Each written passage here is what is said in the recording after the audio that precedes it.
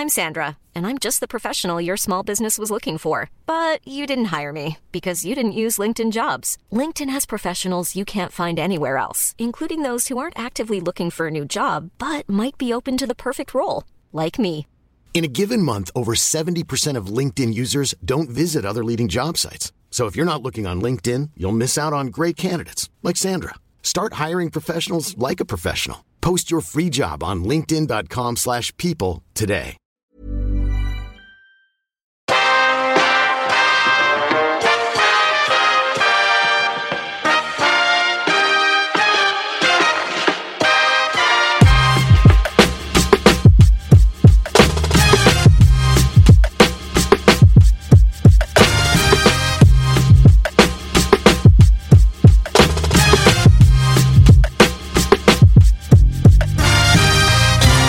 Hello, everyone, and welcome to You're Killing It. Or are you? We say I like how we just worked out this weird singing version of that probably doesn't even suit what we're talking about, but we're in it now. I feel like this is it. We're going to do it every episode. Oh no, and the or are you attached? Or are you? Well, people are starting to get used to the idea of, you're killing it, and us going, well, why? I've had it said to me 3 times already in the past, probably 3-4 days, and I'm like, why? Well, why? What does that mean? So, what does that mean? Exactly. So it's constantly getting people thinking, and obviously we are enjoying bringing killers onto the not real killers, but like people who are killing it. People who are killing it in real life, and having a chat to them about what it means to them. And I think as artists, we all go through that kind of imposter syndrome thing as well. So often we can externally really visibly look like we are, or posting a lot on social media, but potentially we're nowhere near where we would actually feel like we were killing it. So that's what we're liking to talk about here. Exactly. I don't feel like I'm killing it today. Yeah, you've had a bit of a rough trot this morning, but that's okay. That's okay. You still are killing it. But at least I'm not putting any social media pictures of me looking super happy just yet, because I was in tears about 20 minutes ago. Yeah. I know you're not projecting an external vision of perfection when inside you're crumbling. So it's fine. It's fine. We're talking about the realities of it, which I think is very healthy. I think it's great.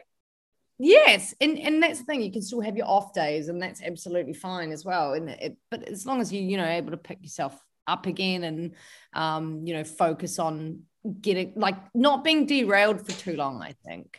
I mean, that definitely is something that really resonates with me over the last year or 18 months. When we've been in at times where we've been locked in the house for up to 4 months, and you definitely have your sad days and your low days then, and just having I found having little goals or little objectives or little creative things to do really helped me. But and now Sydney's in a big lockdown, so I'm getting lots of messages from friends in Sydney that potentially didn't really understand what we were going through last year, and they're kind of starting to get it. So I'm sending them lots of tips from what worked with me last year, and trying to keep their spirits up, because it's not fun being locked in your house, that's for sure. It's awful. It's not fun, and it's also not fun when for the creative world, a lot of your opportunities are ripped out from underneath you. Yes. A lot of what and a lot of how people make money has been stripped away from them in this time. Which also that is often part of people's whole identity. It was something that I had to really come to grips with, is what am I if I'm not a music photographer? Who am I? What does that look like? And it's so entrenched in who I am and how I present to the world, because I love what I do so much. So I think it's really important to understand that outside what we do, we are also valuable humans that contribute in different ways as well. And that's really hard when, like you said, stuff is just ripped out from under you, and all of a sudden you can't do what you usually do. So Yes, and that's a really good segue into, you know, what this episode's about. And you know, we want to talk about with you all today. Is it today? Is it today, mate? I've been coming down Aussie. I know. Where did that come from? When I listen back to any of our edits, I'm like, man, my voice is strong. My accent. I think I'm sounding more and more Kiwi now, that's not a bad thing. So. No, it's not. I love the Kiwi accent. So keep it up, mate. You can be a nice balance to the bogan Aussie accent on this side. So. Lots of people think I sound Australian over here. So I'm like, oh, nah, okay. Man, Kiwi is. Still Kiwi. So yeah, we wanted to talk to you today about, is it too late to chase your passions, chase your dreams, follow your dreams? And this is an interesting segue into it because obviously COVID has ripped the carpet out from under people's feet in general, but also if you're a creative person. And, you know, maybe for those people in lockdown who actually picked up an instrument or picked up a camera or started to, you know, delve into a passion and then started to think seriously about it. And going, well, this is something I've discovered in lockdown, but is this something I could actually make into a career? And is it too late for that? Totally. And I think too, like the whole situation with the pandemic has made people reevaluate what they do, like what's important to them. A lot of people have realized that their 9 to 5 perhaps is not what they really want to be doing. Do they want to be stuck at a desk all day? So reevaluating what they really love to do. And that might be a passion project or a side hustle. And we wanted to talk about today, like, you know, potentially if you're in your late 20s or early 30s or even later, you might think that it's too late. And we're suggesting that it's not. Yeah. It's not too late. It's not too late. So that's what we want to dig into. So Michelle, you, as we've said in previous podcasts and many chats that we've had, that you picked up your camera for the first time in your 30 or 31 years old. 31, yeah.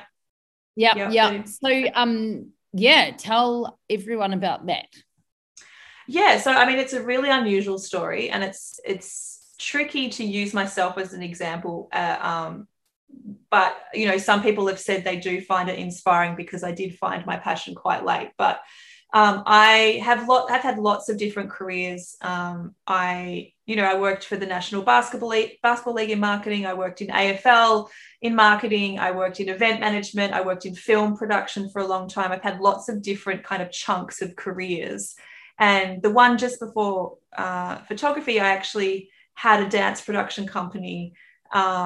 Is a very long story. It's very long and very traumatic long story. But the dance production company failed miserably after 18 months of working very hard towards something. And it was awful. It was just like it didn't work out, and it was a team of people that we really believed in what we were doing, and we thought it was going to work, and it had every sign of working, and it didn't. And that was probably the first time in my life where I've ever had like a really epic failure like that. I definitely am one of those like overachievers, and haven't had, you know, a lot of what I've tried to do has been really successful, and it's just how I've gone through life. And this was just one of those catastrophic, like literally face plant,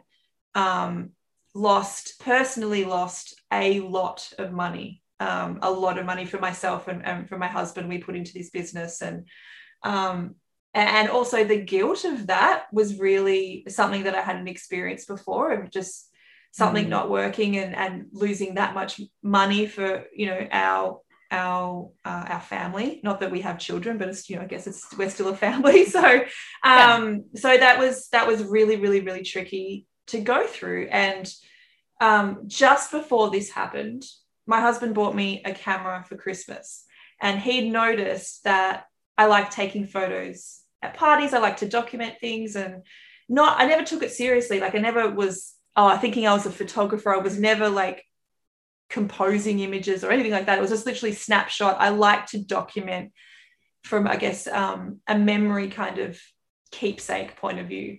So he bought me my first DSLR, and then this thing happened. And I was like, what the fuck am I going to do? And you'll love this, Tam. I went back to temping, just at doing, okay, let's just do some general admin stuff just to get some income. And I remember this day so vividly. Exactly. I remember this day so vividly. So I was temping at this company, and this woman, she asked me to empty the dishwasher. And I'm like, okay, cool. Let's go empty the dishwasher. And she came back to my desk like 10 minutes later, and she's like, excuse me, can I please have a word with you, Michelle? And I was like, okay. She like waltzed me through the office, past everybody, into the kitchen. She picked up a cup that I'd put away, and she shoved it in my face, and the cup was dirty. And she said, what is this? Like, you've emptied dirty dishes.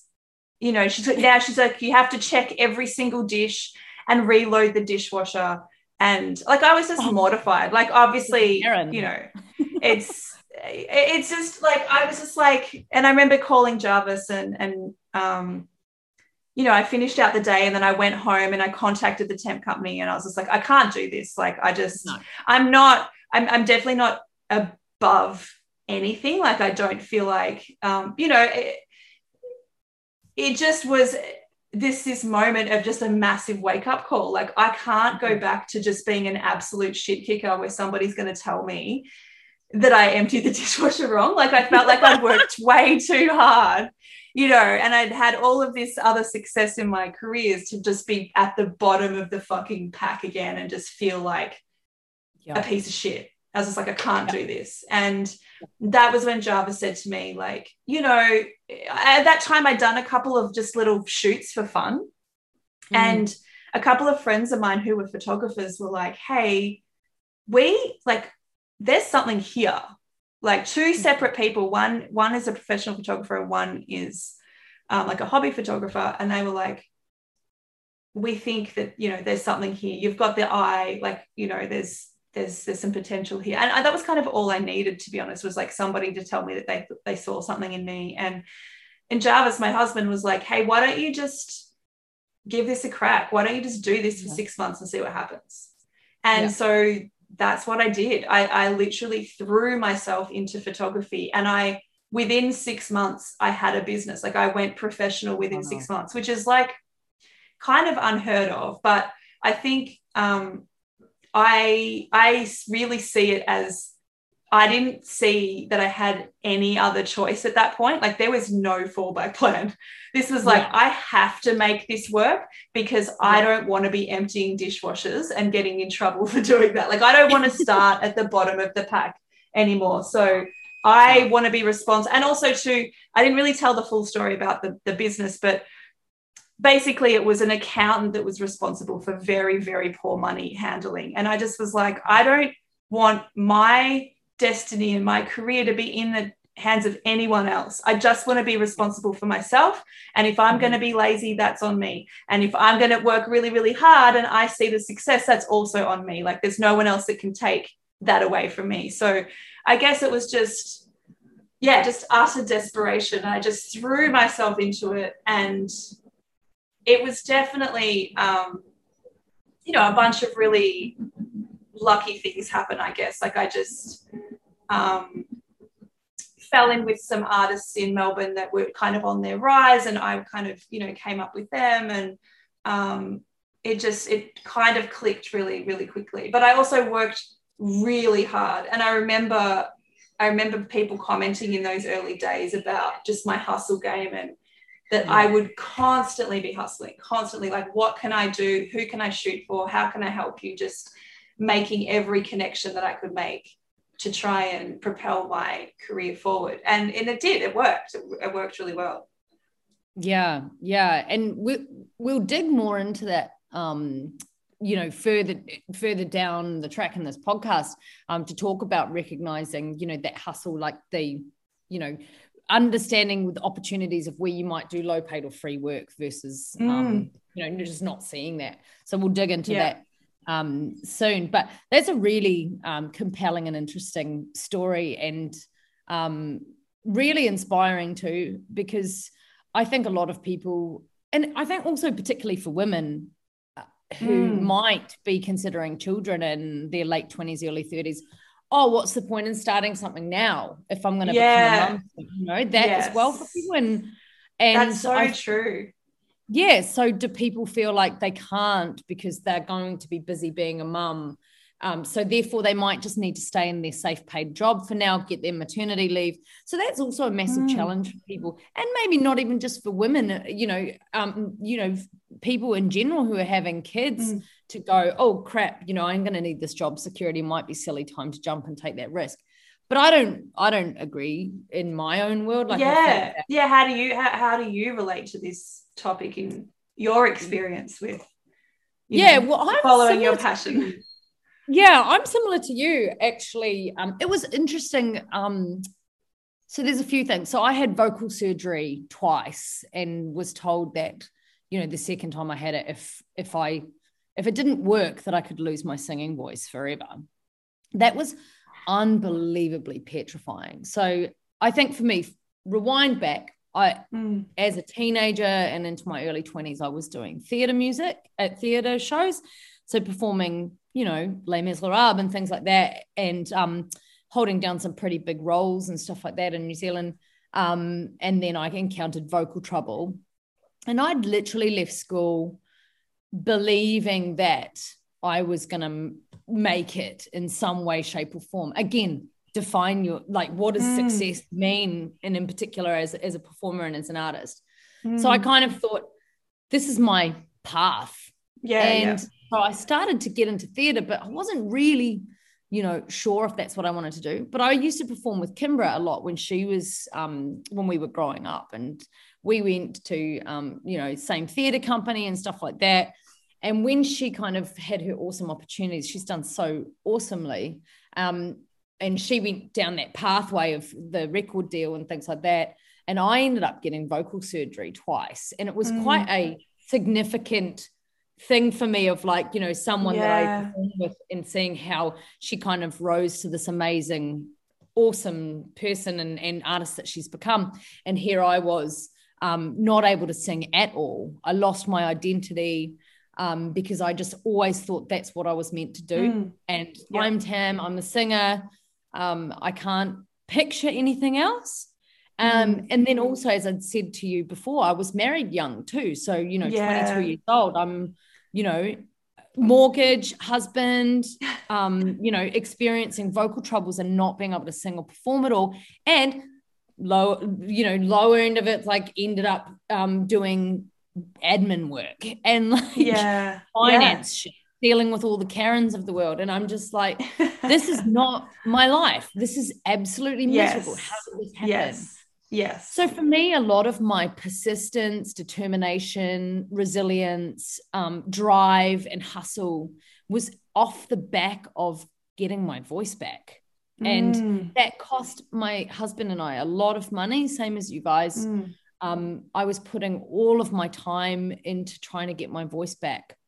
And I was kind of, I wasn't earning good money back then, pretty low wages, and I was spending a lot on therapists and the surgeries, and I was it was flights to and from Melbourne after I'd had surgery and just coaches and all sorts, but I was determined that my voice I was gonna get it back. I was doing exercises every hour, on the hour, in the toilets at work. And having people be like, what are you doing in there? I'm doing my vocal rehabilitation. But I lost who I was. I lost my identity. I lost all of that. That's what I was about. But it really forced me to dig deeper inside and stop being so self-involved and kind of as in, oh, this is just devastating, start to think about other people in the world. So I took a job as a medical assistant at the Royal Children's Hospital in Melbourne, 2010, I think it was. I took that job knowing that I needed to get a different perspective on life. I'd become too wrapped up in what I'd lost, that I needed to go and help in a role like that, in a place like that. And the things that I saw in there, these tiny, wee, gorgeous little children, 3 years old, receiving, radiotherapy and chemo. And it it was an eye opener, Mish. Like it was. Yeah, you just really get that perspective. Exactly. So I kind of at the same time, because I was on such a path of like, I couldn't sing, I'd lost my rhythm, I couldn't remember how to harmonize. I was slowly getting my confidence back, but I also was pretty new to Melbourne at the time, so I didn't have lots of music connections. And so at the same time needed to earn my money. And then this is when I fell into technology.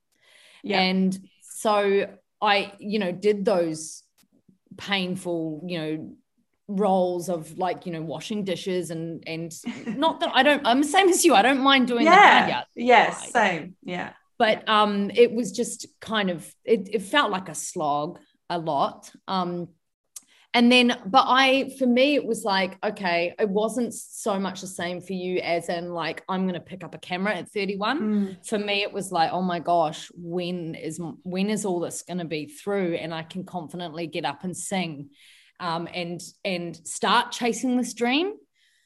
So I don't have to do all of the admin-y stuff as well to pay my bills. When can I do that? Yes.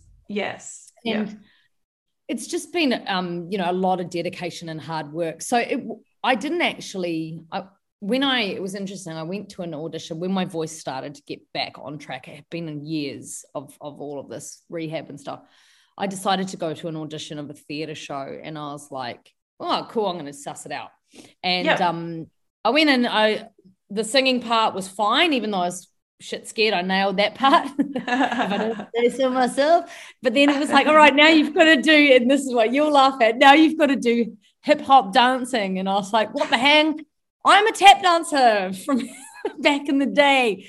Have you ever seen that video of that like seriously like white Karen lady and she's like teaching hip hop dancing? I'm just like getting a vision of you like, and a 1 and a 2 and a 3 and a 4. I can definitely twerk. Like my bum's not that small. Oh my God, that's so funny. There's a slight bit of Kath and Kim vibes happening in there as well. So when funny. I tried to hip hop. So I was like, stuff this. I am not going to this hip hop audition and making a dick of myself in front of everybody. So did the singing. They were like doing rows. You had to go up and like perform. Oh my gosh, it was so bad. It was like everyone would have their hands on their head and mine would be in the air. And I was like, oh shit. So I just was like, so I said to them, can I please go to the toilet? And this is in the middle of the auditions. And they were like, yes, sure, no worries. And I never came back. I was like, I'm never doing those again, ever. You've done an audition ghost. I've never heard of such thing. Yes, I auditioned ghosted. That's oh my God. Oh man, I was like, funny. never. Just left mid-audition. Did she die in the toilet? Like what happened? We never saw her ever again. Oh my gosh. I don't regret ghosting that audition. But what it did make me realize was, and Kimbra was actually one of those people straight after that audition. I said to her, I ran away from an audition, after vocal surgery, things just haven't felt normal, right for me. I don't know where I belong musically. And she said, why don't you start writing some of your own stuff or collaborating with someone else? And so a mate gave me a keyboard. I started writing my own stuff. And I didn't really know if it was good or anything, but I just knew I had a lot. Like, this is when my marriage started to break down. I had a lot to kind of let out and say. The idea of getting up and singing in front of people with just me and a piano was petrifying. I just didn't think that would ever happen. And sure enough, it did, through determination and all that. And then I ended up selling a bunch of my work to Neighbours, the TV show. So, and then Home and Away started using it. And I thought, oh, wow, okay, here I was, not sure if there was commerciality in my stuff or where it was going to go. And I got this opportunity to start, syncing, with Mushroom and like, and getting these opportunities to put my stuff on TV. So that was quite cool because it gave me a bit of a push in the right direction. Yeah, it gives you that validation that you need at that time to be like, okay, I can do this. Like there's people that believe in me. Very similar to like, these two photographers that said this, to me at the start, like you just need a bit of a push sometimes for you to continue to go. Yeah. And I think that was what I needed. And I got that confidence, and then I was like, cool, I can do this. But the hard thing that we were going to talk about in that part of it too is, you know, in the creative industry, like, especially for, I guess, artists like musicians and performers, it is harder when you are one of the older females, you know, like I'm not 20. And so when I released my first single and it went all over the radio and stuff, and I had Sony and Warner from the States contacting me, and they literally said, how old are you? Yeah. They couldn't work it out, but they were like, how old are you? And I was like, I don't want to be, why do you need to know that? Like, can you not appreciate the music that I'm putting forward? It's so weird that that's such a big consideration. And I know this because when we made our documentary that came out in 2018, Her Sound, Her Story, which was specifically on women in music, this is one of the biggest things that we continually heard from artists, was just that ageism just being playing such a big part in their careers. And at every turn, people would be asking about how old they were or how old did they appear to be. And the women that were a little bit older, like in their 30s and 40s and even 50s, were like, I've got more to say than ever right now. I'm writing the best work of my life. Because that's what happens when you've been doing something for 15, 20 years. You get really good at your craft and you've had experience in life and you've got things to say. You're not just a little naive 18-year-old. Not to say that 18-year-olds don't have anything to say, because they absolutely do. But it's different. It's this different world experience. But the industry is saying, we don't want to hear from you. Like, what you say as a woman, an older woman, doesn't matter. Yeah. And I think that that's such a deterrent for people as well. Like, why would I go and start out writing music and getting out there in my 30s, you know, because people are like, oh, you know, you're just not going to cut through these young. And, you know, I've had people go, oh, you know, adult contemporary, like, you know, but you think about people like, say, Tones and I, you Google her, it says she's 19. She's not. She's 27. So it's like, why does that need to be an issue? Like, I feel sad that somehow, some ways, like leading that, you know, that kind of thing there to be like, oh, you need to appear to be a bit younger.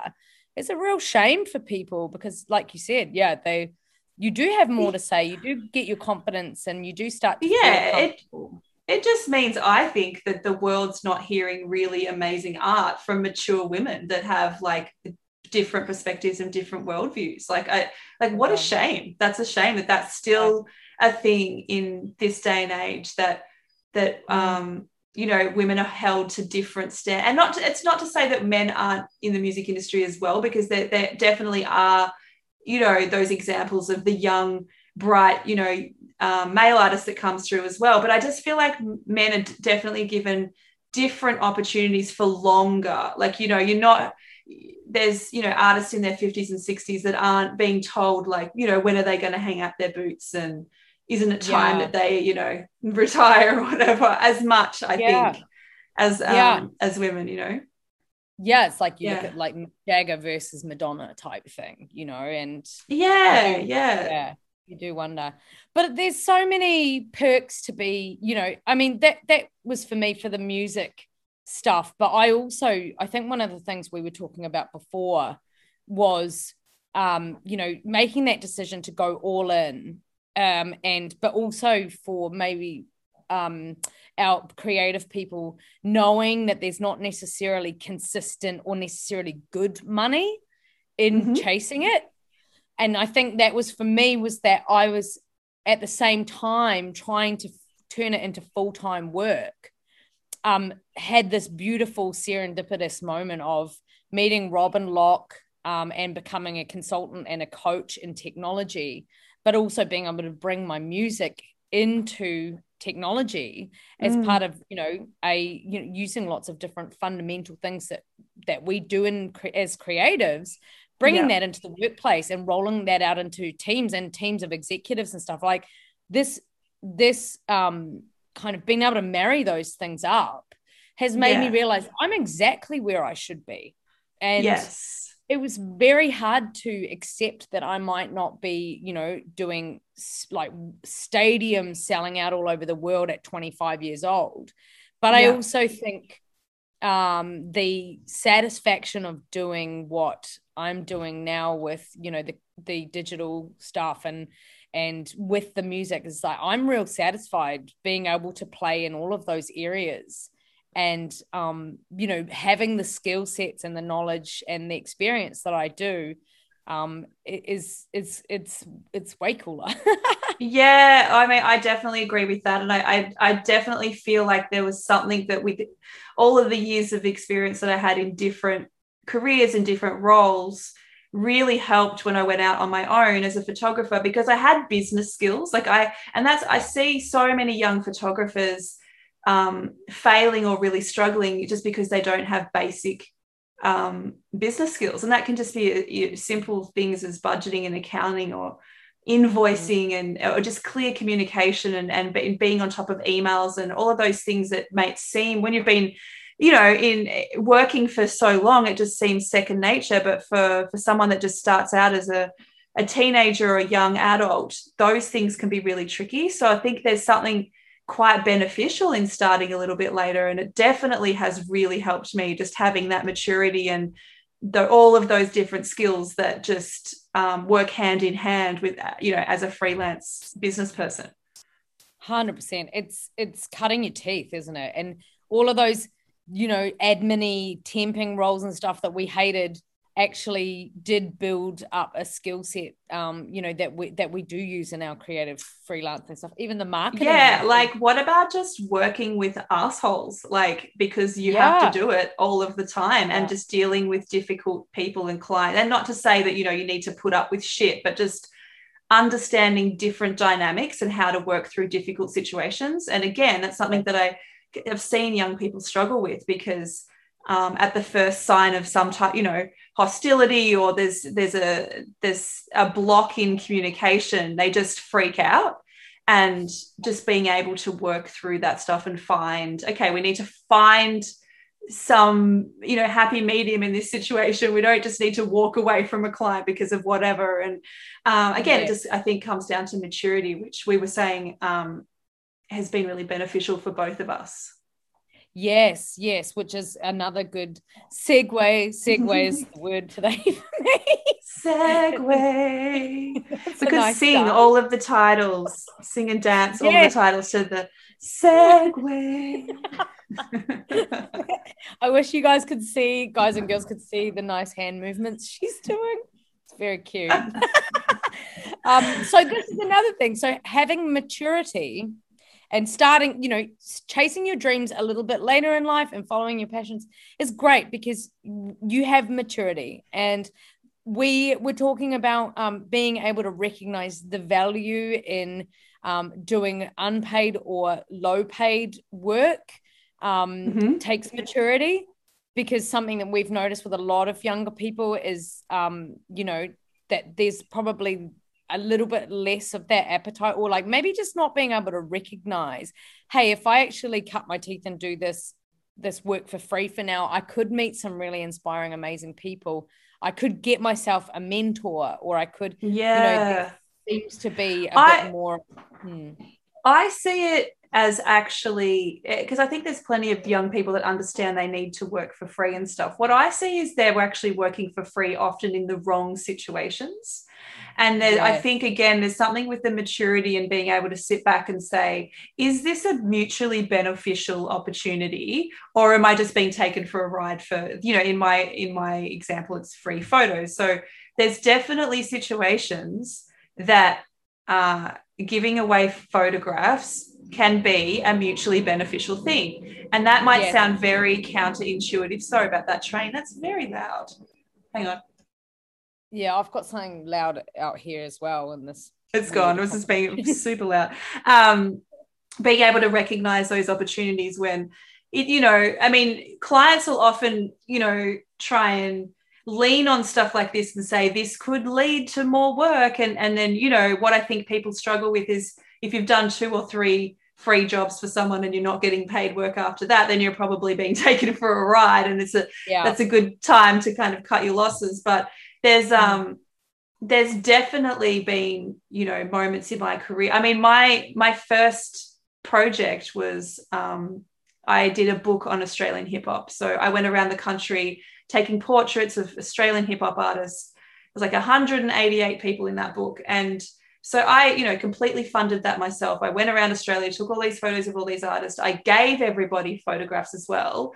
And so that might sound like super weird, like what I'm just doing all of this stuff and giving away all these photos. But two things happened with that. I produced a book that when it dropped, you know, everybody knew who I was, because this is this, you know, hardcover book, portraits of, you know, all of these artists, that is a tangible thing. It's a thing that people can see as a project that's been fulfilled. But also there's all these photos floating around Instagram and Twitter and Facebook that have me tagged. So everybody saw who's Michelle Grace Hunter, she's taking photos everywhere. So the perception was I was killing it before that. I was killing it, because nobody knew what I was doing at that time. It's just like I was working on this project, that everybody's seeing these photos where I'm tagged in everything. So just being smart about how you utilize that, you know, like, yes, that might be seeing that I'm giving away all these photographs, but there's, you know, for me, it was a means to an end. It was,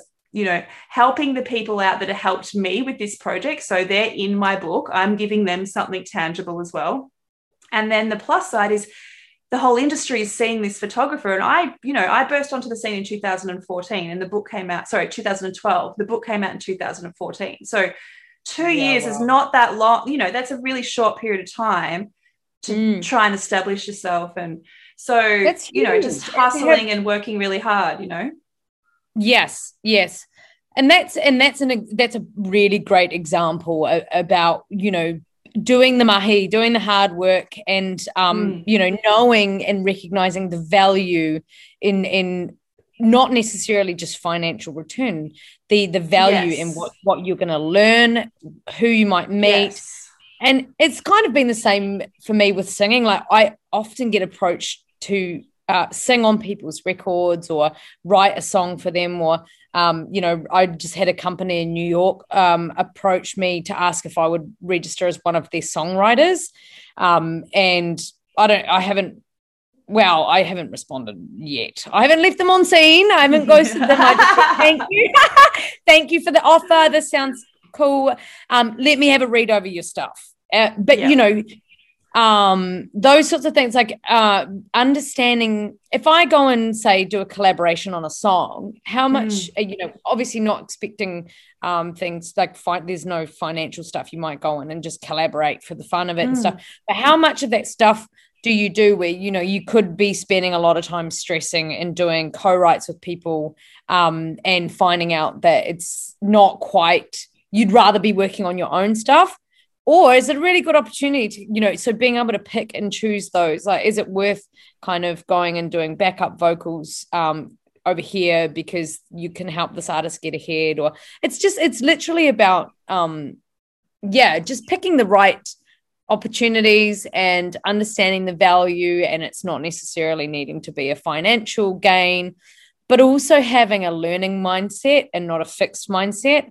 I think if you have a learning mindset, then you are open to taking on things that are pushing you out of your comfort zone. And totally. I think that's really that thing of just mutually beneficial, because you know, I do a lot of mentoring in this space now, and I'm trying to get people to understand the nuances of what we do, because it isn't black and white. Like, and some young people, you know, they've heard you don't work for free, so they're just hard and fast, you don't work for free. And I just think that's actually shooting themselves in the foot, because it is nuance. It is really, like, I was trying to explain to someone recently, like, listen to your gut. Like, your gut will tell you when you're being taken for a ride. Your gut will be like, oh, this doesn't feel right, you know. And I know that sounds really like kind of airy-fairy, and I think, you know, in my 40s now, I really am listening to my gut a lot more than I was. And it is, there is an intuition there where it just is like, holy shit, this doesn't feel right. There's something about this. And asking other people, you know, asking older people or people that have been in the industry for a while, does this sound like a good opportunity, or is it Is this like kind of too good to be true or whatever? So don't be scared to ask other people as well, because they might be able to identify that it is a good opportunity, or you're completely being taken for a ride. So like just being able to suss it out, I think is really handy. Exactly. And so we're probably going to wind up soon because we've got another date doing something else exciting. So mysterious. We've got more exciting things boiling away in the background. But how do you recognize? And I think for you, it was different in your story of going, okay, I'm here now. I have no choice but to go all in and throw it all in. So, but then say for my situation around music, we've spoken about this before, like how do you recognize it's a side hustle versus a throw it in and go for it thing? And so I think for me, this is where I'm really grateful to have Wellbeings Group and, you know, our company with the boys, like, because I get to do music as a hustle, and I still, you know, still get a lot of value out of doing that. But I've also got other stuff going on. And I feel like for performing artists, it's this really strange dichotomy of like, throw it all in and go hard. But there's luck and timing that comes with that as well, because I know some incredibly dedicated, talented, amazing artists who are 100% up there with some of the biggest artists in the world in terms of talent and songwriting and performance and all that. And they've been going at it for a really long time. And it's just like, you know, they're still chipping away, and it's been 10 years. And that moving into that next layer doesn't necessarily always happen for people. And then I think people get into their late 30s and early 40s and they go, well, you know, the industry's saying I'm getting a bit older now. Do I need to hang up the boots? That's a good question. Do you? Like, do you want to be a wedding singer at 40 years old? Or do you know, that's such I think there's two things there. I think there's, again, it goes back to what is your definition of success and why you're doing things. So if your definition of success was wanting to do it full time and derive most of your income from that thing, then maybe there is a point where you have to reassess that to be like, okay, I have been doing this for 10, 15 years. It's that hasn't happened, but can I still do it and have you know, another part-time job and bring in money that way versus doing the passion thing that you love, because you can't not do it. You know what I mean? Like you can't, there's no way in the world I can imagine, you know, your life not singing or not songwriting. Like that's going to be a part of your life no matter what, no matter whether you're getting income. The same with me, like no matter what, I think I'm going to be taking photos for the rest of my life. So I think there's that, you know, it's definitely multifaceted. For young people, I've always just advised to go as hard as you possibly can, you know, with potentially having a part-time job, just bringing some income in. But I really do feel like if you can focus the majority of time on on your craft and your networking and your, you know, building your brand, it's going to be so much beneficial for you than if you're kind of half in, half out, and you've got a job over here that's taking up all of your time. And, you know, specifically for younger people that do have that opportunity, because I think it definitely is harder when you're older and you start bringing, you know, potentially family dynamics and you've got kids, and like it becomes really complicated. So there probably isn't a right answer here than what feels right for you. But I truly believe like the more that you can put into a craft, the more benefit that is going to come out from that. And then, like you said, there is an element of luck and sometimes bad luck. And we all know those stories of the person that didn't quite make it and they had all the talent in the world, unfortunately. So that also happens as well. So that's a reality. Yes. Yeah. And it's just about, I think it's about seeking out, you know, what makes you feel fulfilled. And, you know, for me, I truly believe that what makes me feel fulfilled is actually being able to help other people, you know, find what their niche is, or find their ikigai, you know, their meaning to life or their reason for being, you know. I was just about to say that with that purpose thing. And I think it changes. I've really moved into that space as well. Like, it becomes less about you and more about what can you pass on to a future generation. Like, I'm definitely feeling like in that space now and trying to like not hold any secrets. It's just like, just there you go. This is all of the information that I know, and this is going to help you, you know. And like you said before, when you were back, you worked at the hospital for a bit, finding a purpose that gives you perspective as well, I think is really important, and not being so self-involved, and understanding that, you know, even to be able to, you know, a creative thing to be a possibility in our lives is such a privilege, because so many people around the world, like that's not even an option. So being able to see that for what it is actually really important. Yes. And I think, you know, having lost my you know, my voice, which was that's my heart and soul. That's your everything. It's my everything. And I lost that. And so I think when you have that taken away, and then you can like, I guess, work your ass off to get it back again. And it gives you a whole new spin on things as well, to be like, man, I can't take that for granted. Like, I had to, you know, I lost that, and I did it really hard to get that back. And so thanks everyone for listeing. I feel like you and I would sit here till all hours of the night. We always know. Yes. We're just chatting away. But before we finish, we were going to talk about a new baby segment that we baby segment.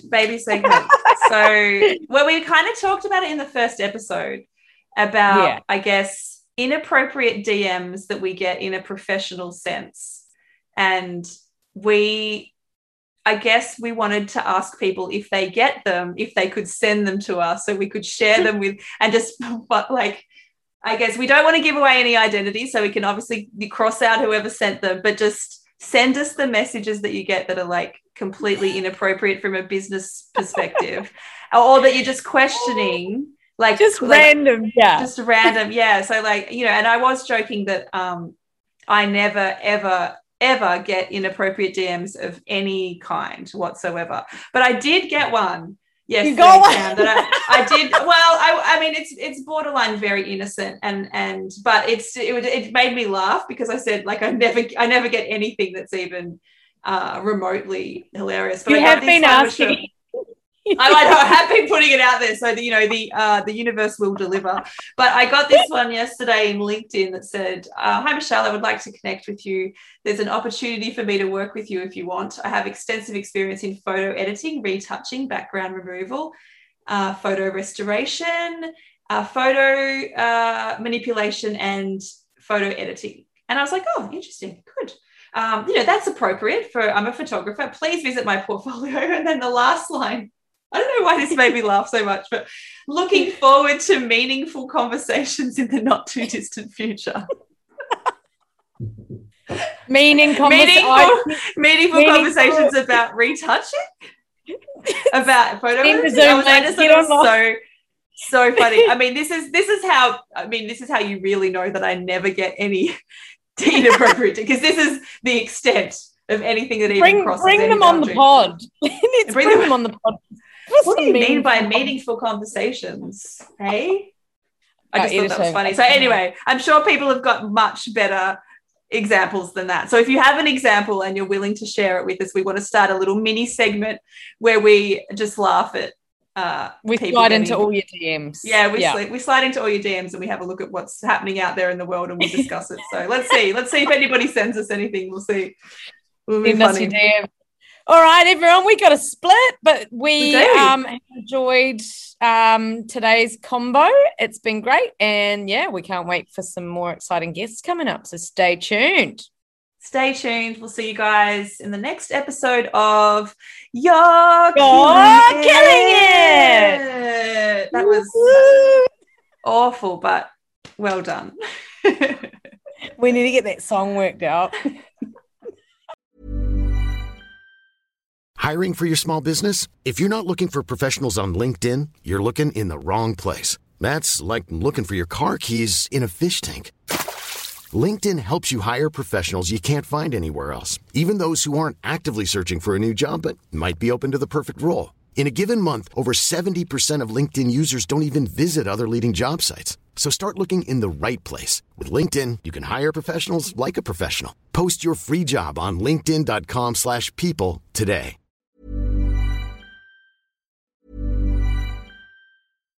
When you make decisions for your company, you look for the no-brainers. And if you have a lot of mailing to do, Stamps.com is the ultimate no-brainer. It streamlines your processes to make your business more efficient, which makes you less busy.